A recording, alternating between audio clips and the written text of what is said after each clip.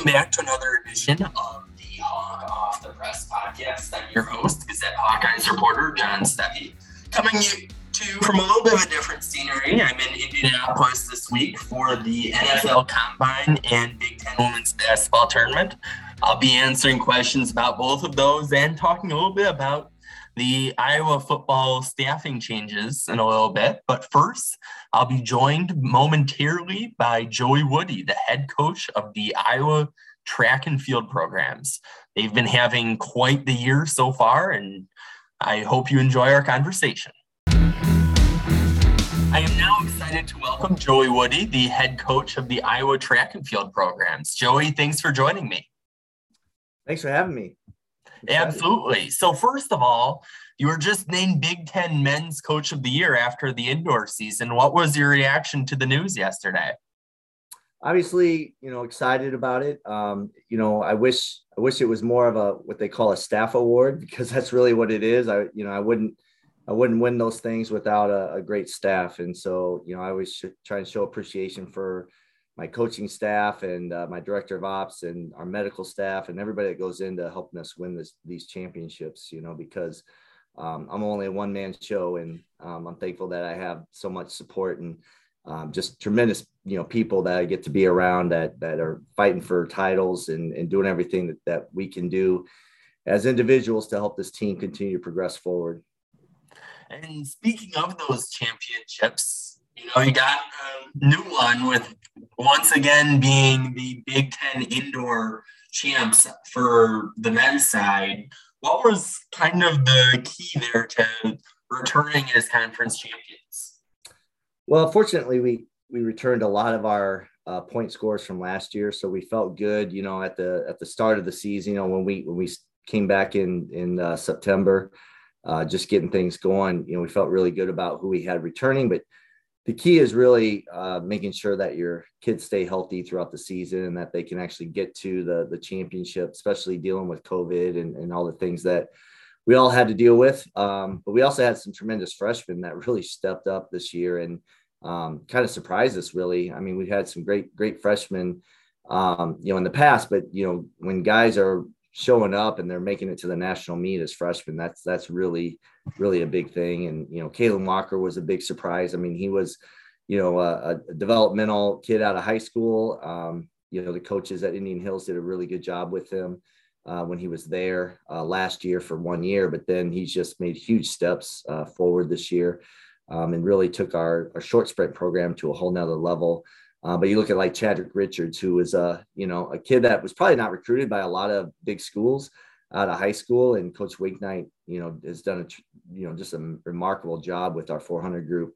And Chad really took off, and now it's going to the national meet in 2 events as a true freshman. That's really unheard of, especially for guys that probably weren't phenoms out of high school. So he's really made his mark early in his career. But it's just exciting because for us, it really took coaches and athletes in every event group to help us win this championship. We had, we scored points in every event area, from the throws to the jumps to the sprints, hurdles, and distance events. So it's hard to win Big Ten titles unless you have a lot of depth. And we're fortunate to have a lot of depth across all the event groups. Is there anything in particular, because usually you don't hear about true freshmen, having that success year one. Is there anything in particular that worked out particularly well this time around for that to happen? Well, I think all of our athletes are surrounded by great athletes ahead of them. And so when you come into a training group like Chad did, and to be surrounded by that quality of a group, just helps raise your game. It elevates your game. You're not expected to be the guy, like you're coming in, but you're still surrounded by other, top end, national caliber athletes. So you just got to show up and just kind of follow suit, kind of follow those guys around, train with them every day. And you just, naturally you're going to get better by just being around that level of athletes. So I think it's just more about the culture that we have and the athletes that we already have on the team, especially in those event groups. That are able to kind of surround our freshmen with that kind of talent, but also the work ethic, the dedication, doing the things on and off the track at a high level. That's what's going to really help a lot of our young athletes. We also had a lot of, redshirt freshmen that maybe ran well last year, or competed, decently last year, but took a huge step forward this year in their second year. So I think that was another thing too, is especially battling last year with dealing with COVID. And, last year we had to stay in the Big Ten Conference the entire season. So this is the first time that a lot of these guys got a chance to travel outside of the conference. And I think that made a world of difference with just being able to compete at a higher level, going to bigger meets, seeing the best competition in the country when we go to some of these meets. Obviously we compete against good competition in the Big Ten, but it's kind of frustrating when you're competing against the same athletes every single weekend at the same meet. So that was a tough thing to deal with last year, but I was really impressed with how our athletes took a huge step forward this year.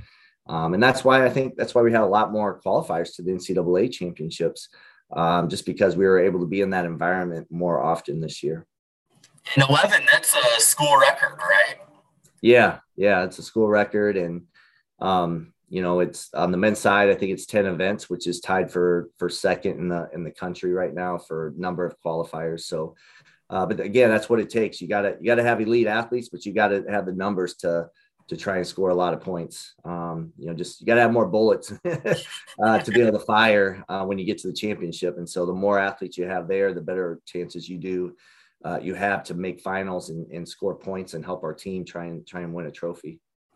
And then it seems like one of those non-true freshmen that really seems to have risen up is Genoa McIver. What have you seen him do? 3 records broken, 2 individual, 1 relay in a 1-month span. Yeah, I mean, Genoa is an exceptional athlete, but he's made some huge steps this year and just taking care of his body. He had to deal with some injuries last year, and a lot of that was because he just didn't know what it took to train at this level, compete at this level, and also recover to be able to be successful. And so I think as a freshman, he was just kind of learning and growing, and he still competed pretty well, but we just couldn't do as much with him. And he made a commitment himself to really take care of what some people would call the little things. I actually call the big things. Coming in, getting treatment, sleep, nutrition, all those things just took a huge step forward for him. And I think that's where you're seeing the success come from, is just more of that commitment to the things outside of just the training piece. Training is a big part of it, but it's the rest and recovery that allows athletes to really develop and to be able to adapt to the hard training that we put them through. And then it seems like both on the men's and women's side, you've had a lot of success with the 4x400. What's the art to putting together the right 4x400 team? Well, it starts with recruiting, obviously. You got to get some good kids into your program to help that. But right now, it's more the mentality. It's an expectation. I expect all of our relays to compete to make the national meet. And so, I think on the men's side, in the 4x1, we've made the national final site outdoor, I think 8 out of the last 9 years. So, they come in, that's the expectation. Same thing with the 4x4. The expectation is not only making the national meet, but, we're competing to win the thing. And it's taken time to get there, but that's the mentality that we don't go a championship without qualifying our relay teams to the national meet. And relays are really a definition of the team, in my opinion, because it's not just one individual. It takes 4, 5, 6 athletes to really develop and create that environment to have a great relay. We talk about it all the time. You can't just have 4 athletes, even though it only takes 4 that step on the track. You got to have 5 and 6, 7, 8 athletes trying to compete to get on the relay, so that if you have a bad day, somebody's going to come in and maybe take your spot. So you got to have more than just 4 athletes at that level. And that's the big thing, for our program. And the women took a huge step forward in that as well this year. And this is our first time qualifying, I think, since 2014 or something like that. So, I think that's a big thing too, is helping our women's team really get dialed in and being able to get to that level and kind of match what the guys are doing. And then big weekend coming up. And let's see if I'm doing my math right, a little over a week with the NCAA indoors. What are your expectations? What'll be a good few days for Iowa there? Well, it'd be great on the women's side. I mean, we just had the relay, but it would be great to score some points out of that relay. Try and improve on our current position. We're ranked 8th going in. If we could beat a couple teams in our heat, and then try and beat all the teams in the slower heat, which is the third heat. I think we can definitely be one of those top 5 or 6 teams. On the men's side, I mean, we've been talking about it all year, trying to win a trophy. A trophy is being top 4 at the NCAA championships. Usually, if you score around 30 points as a team, you can be top 4. So obviously we've got some athletes ranked in the top 8 that are in scoring position right now, including our relay. But we also have some people that are kind of ranked just outside the top 8 that need to really just do what they've already done to get to the meet. And they're going to have a really good chance at making finals. And then next thing you know, if we've got 4, 5, 6 finalists that currently aren't ranked to make the final, all of a sudden you can start scoring a lot of points. So it's a team competition. Obviously, it comes down to a higher level of individual, but for us, this is probably the biggest team that we've ever had. It is the biggest team that we've ever had going to the national meet, but we're actually going in thinking like a team, not just, hey, we have a couple of individuals and we're trying to have some first team All-Americans. Now it's like, hey, we're trying to score points to win a championship or win a trophy. So, that's kind of the philosophy that we have right now, is we're not only getting to the national meet, but actually scoring points for the team and trying to come home with the trophy. And I might be getting a little ahead of myself here, but with the outdoor season looming, what are your expectations for that? Well, I mean, we expect to repeat as Big Ten champs. It's going to be a battle again, like this indoor season. Ohio State stepped up big time. Minnesota, even though they don't have a men's indoor team that they sponsor right now, their outdoor team is going to be really good. And they're hosting the Big Ten championship. So that's always a huge advantage. I always say the team that hosts probably gets an advantage of 15 to 20 points. So just being at home is a big deal. So they're going to be vying to win a championship being at home. And, teams that have, like, I think we're always a stronger outdoor team than we are indoor, just because of some of the events that we're traditionally good at. But we got to step up our game. The indoor meet was a little too close for my comfort.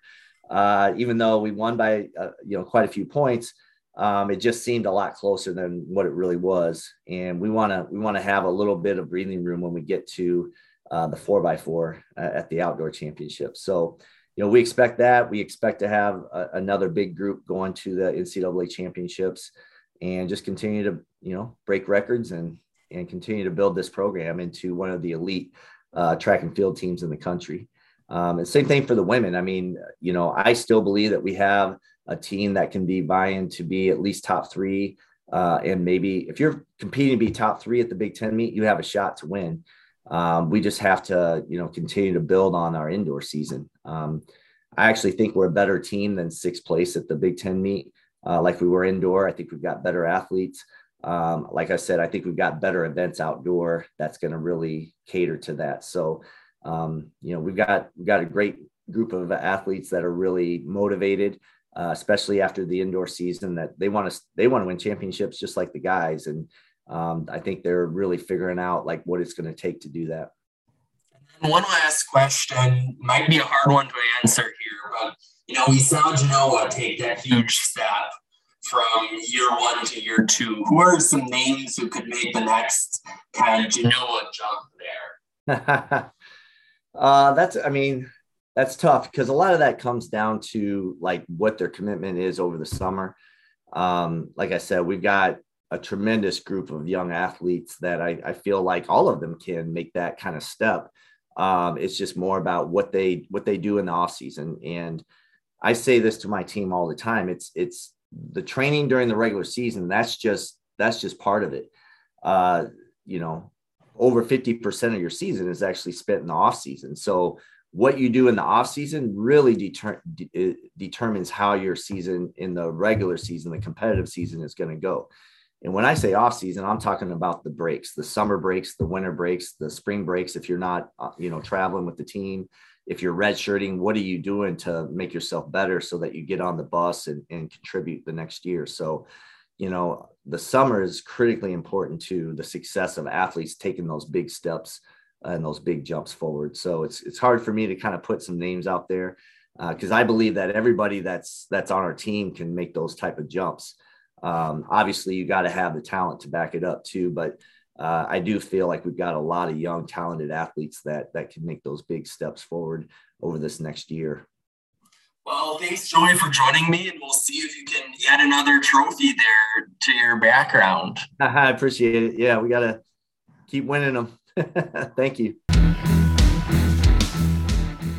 Okay, now switching gears over here to Iowa football in terms of the combine and the staffing changes in the Iowa women's basketball with the Big Ten tournament coming up.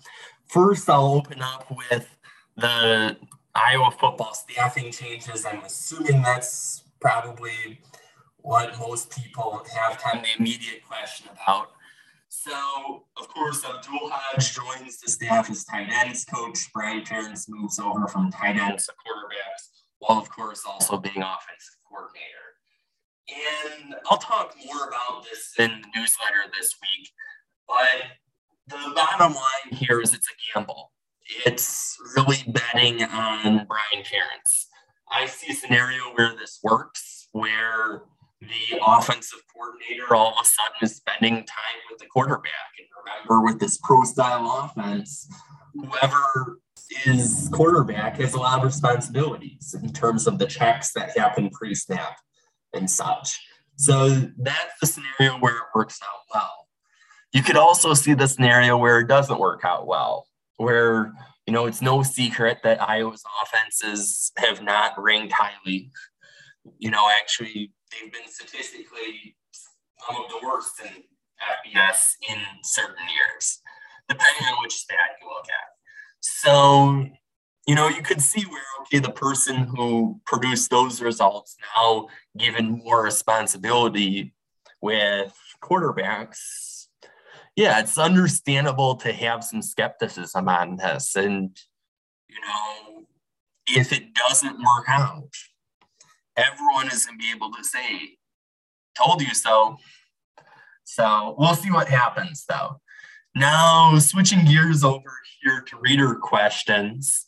First of all, I really like this question from Kelly about how specifically women's basketball oriented, how they always show top scorers by points per game. Why not use points per minutes played? If a team has a large lead, the stars sit down while others may get significantly more playing time. And I think that brings up a great point. And, I think there are different ways that you see some of those stats are adjusted. I love points per possession because that not only adjusts for how often you're on the court, but also, okay, if you're on a team that's really up-tempo, you're going to have more points per game. And I think that's something I'd love to see kind of the sports world adjust more into. I think people are familiar with points per game, and that's why it gets used a lot. I like to sprinkle in some analytics. In my most recent women's basketball preview of the Friday night game, I used points per 100 possessions. And I was number one in the country per hoop stats, which does a great job on keeping women's basketball stats and advanced stats too. So, I think there's definitely a lot of value in having the analytics. How quickly that's take form, we'll see. People are used to points per game, so that kind of sticks around for a while. But I think there are a lot of interesting new stats that I don't think many people heard of or talked much about 5-10 years ago. Baseball had win shares with Bill James. Now you can see women's basketball win shares for a player. So I think we could be coming into a little bit of a golden age of basketball analytics. And I think whether that's points per minutes played, points per possession, the more that we get some of those other stats included, I think that tells a really complete picture. Now, Bonnie asks, as I move my windows around here to see it, how do the women keep from getting in foul trouble? That was scary the other night. And, that's a good question. Some of it is going to kind of depend on how the game gets officiated, and it's hard to know. I think the thing that helps is that O'Grady seems to have really stepped up lately. So you've got some options there, but it's still,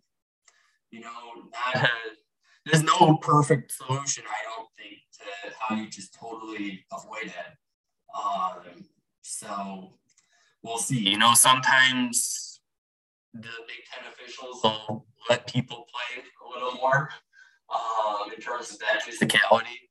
I think a lot of people saw that clip of Caitlin Clark kind of being shoved across the paint against Rutgers and no whistle there. So sometimes they really let them play. But, that's going to be a really important key. I think Iowa women's basketball doesn't, have an easy path to a Sunday championship game. I think they can. If I had to bet, I'm not a betting person. And I don't know how much you want to use my advice to bet. But if I was a betting person, I'd say they'd be there Sunday. But it's going to be a hard path because you got either Northwestern or Minnesota. If you get Minnesota, it's a pretty favorable game. But if it's Northwestern, Northwestern beat them once and came close the second time. So that's a tough matchup. Then you've got most likely in the second round Michigan that, split the series. Now, it's easy to look at that final score from Sunday's game and say, oh, well, Michigan, Iowa just beat them by 24. But Michigan's a better team than that. It's hard to beat a team like Michigan by 24 twice in 1 week. So we'll see. But, I think Iowa is probably the hottest team right now in the Big Ten. They've really been on a roll. I think it's 4 straight wins, 3 of which against top 10 teams, or at least top 10 at the time teams. So, I think they could have a deep run, and I'm looking forward to covering it every step of the way. Now, on the combine front, a little bit of news happened as I'm recording it today. Tyler Linderbaum said that he is not going to be participating in the combine drills. So the 40-yard dash, the vertical, all that, because of a injury to his foot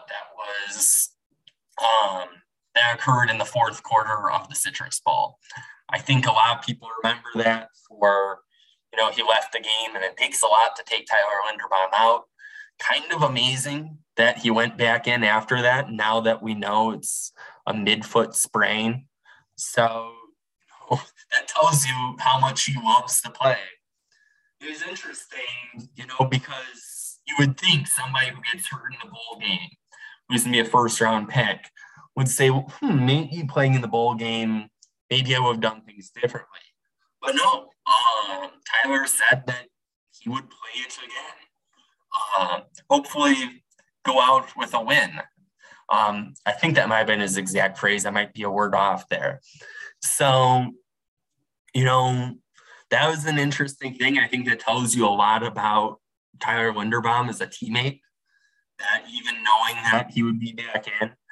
Now, does this injury realistically hurt his draft stock? I don't see it having any effect. It's a sprain. He played a lot of snaps. So, he's going to be a first-round pick regardless. I think probably a pretty good chance of first half of the first round. So you never know. But, I don't see this affecting the draft stock. I think I saw a couple social media comments pondering that question. But, yeah, he's still the best center in this class. Probably the biggest question for him is he's a little undersized. But when you look at it, you know what you're going to get with Tyler Linderbaum. That's going to help him a lot. A couple other Hawkeyes are at the combine. Tyler Goodson, probably going to be a later round pick. Dane Belton, also probably a later round pick. Talked to Tyler Goodson today. So he's been getting ready. No formal interviews for him with NFL teams, but a lot of informal interviews. Not really a huge surprise considering kind of where in the draft he's likely to go. Dean Belton will get to talk to on Saturday. So he'll be the final Hawkeye available, just the way the schedule works with defensive backs being later on. So it'll be interesting to get his insights. I'll have plenty of coverage of that online and in print / however you consume the Gazette's sports news. So it'll be an interesting week here for both Iowa players in the combine. Goodson will have his measurements tomorrow. So we'll see his 40-yard dash time. I asked him if he had a particular time he was expecting. He did not give me a specific time, but was very optimistic. So we'll hear more in terms of combine stuff later in the week. We'll know, does the women's basketball team win a Big Ten tournament title after winning a Big Ten regular season title? So it'll be an exciting next few days here for Iowa Hawkeyes fans. So thanks again for tuning in to another episode of Hawk Off the Press. Hawk Off the Press on the road edition, I guess you'd call it. So I'll be back with another edition next week. But until then, we will talk Hawks later.